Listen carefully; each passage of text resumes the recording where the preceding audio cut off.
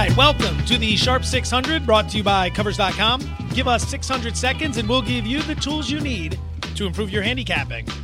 Great to have you in, everybody. Hope you had a fantastic Labor Day weekend. I'm Joe Fortenbaugh, and here's what we have coming up on today's episode.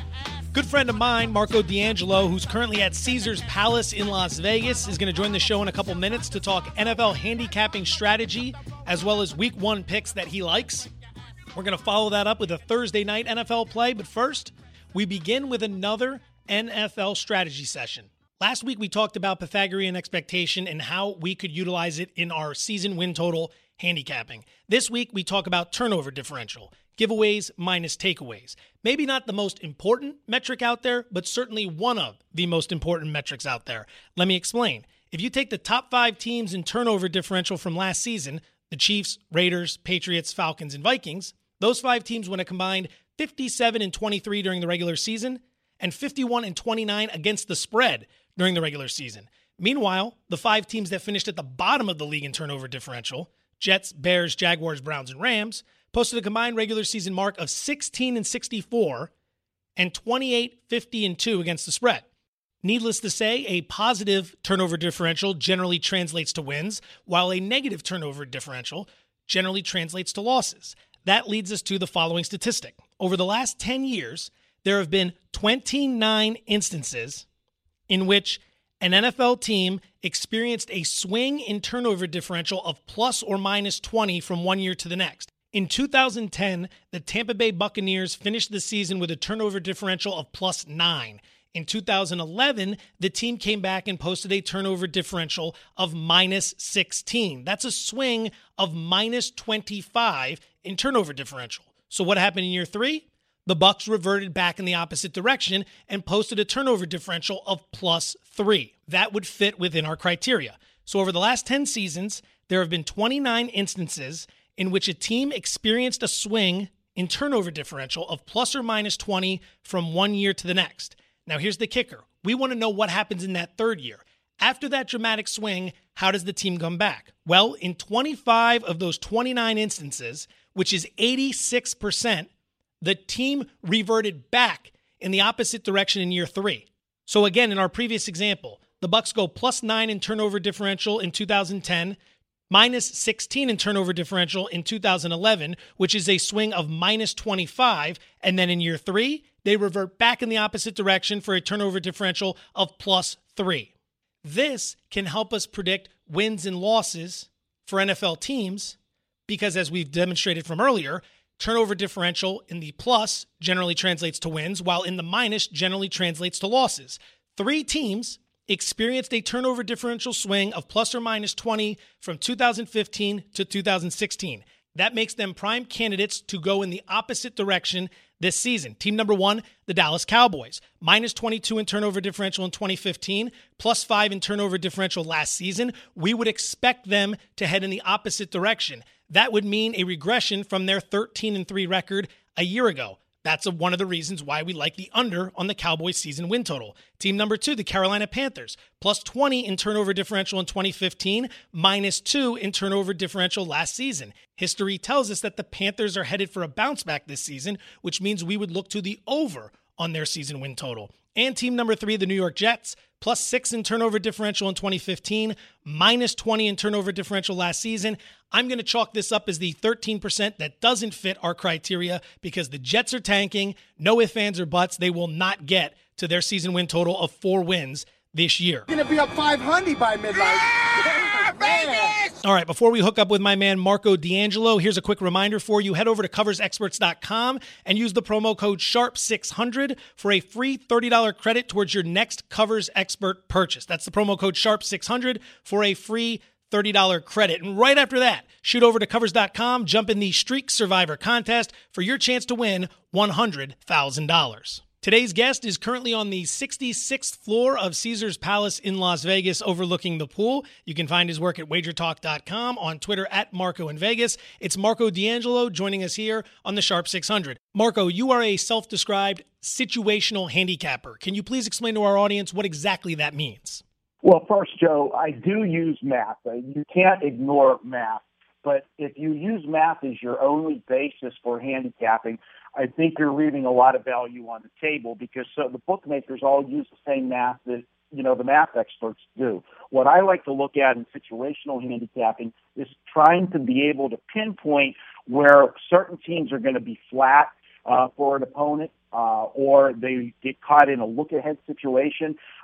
Maybe they've got a big game coming up, a rivalry game, a big revenge game from the year before, a game that might have cost them a shot at the national championship the year before. These are all things that I factor in that you take away from if you only use math. Revenge is a hotly debated concept when it comes to handicapping. Some feel it is a factor, some feel it isn't. You're saying you believe it is a factor. Revenge, I will agree, is the most overrated term used in handicapping, but there are still situations that take precedent. And in the NFL, these guys, they don't get up for, revenge unless we're talking about Baltimore and Pittsburgh, certain rivalries like that. Yeah, those are big instances. But where it does take it is playoff revenge. This is something that if a team ended your season last year, that is a game you got circled if they're on your calendar the next year. So I look at playoff revenge. In college football, you do have more traditional rivalries with the college kids, but remember, those kids are only there for a couple years. So the huge rivalry, drawn out over the years is not as big of a factor as it used to be. But if you lost a game and say that was your second loss of the season, or it was your only loss of the season, and it made you miss the Final Four playoff, you're going to have that game circled next year when you play. In a game in point this coming weekend, Penn State plays Pittsburgh. They renewed the rivalry, which had been gone for several years. That was one of the better rivalries in college football. The fact that Penn State lost that game early in the season, they were calling for James Franklin's head at Penn State. There was a chance he wasn't going to be able to survive the season, and then they went on that tremendous run at the end of the season, came up short of winning the Big Ten championship, but not getting into the Final Four because they had two losses, and those two losses they said was an ugly loss to Pitt.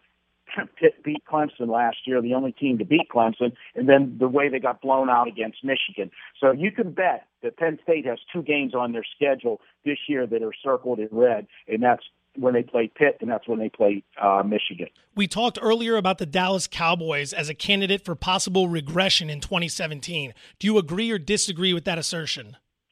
Well, that's going to have a lot to do with Zeke Elliott and what the situation's going to actually be with him and how many games he will miss and so forth. But everything went right for them last year. You can't have a season that Dak Prescott had for a rookie. It was unbelievable. You're going to have game film. Last year they didn't have game film on him at the beginning of what he likes, what his tendencies were. Now that's there. And the New York Giants kind of showed a little bit of a blueprint of how to defend the Cowboys. So I think a lot of other teams are going to mimic what the Giants did because they're the only team that had success against them twice. Everybody dismissed the first game because it was the first game of the season. And they said, it was, two rookies playing their first game. But they did the same thing to them in the second meeting, which was late in the season. You're located in Las Vegas. The public very excited about the prospects of the Oakland Raiders coming to town. The Raiders are taking a ton of action on the over-season win total as well as their Super Bowl futures. But I believe the Sharps have a different opinion of this Raiders team. Over under 9.5 wins, which way do you lean?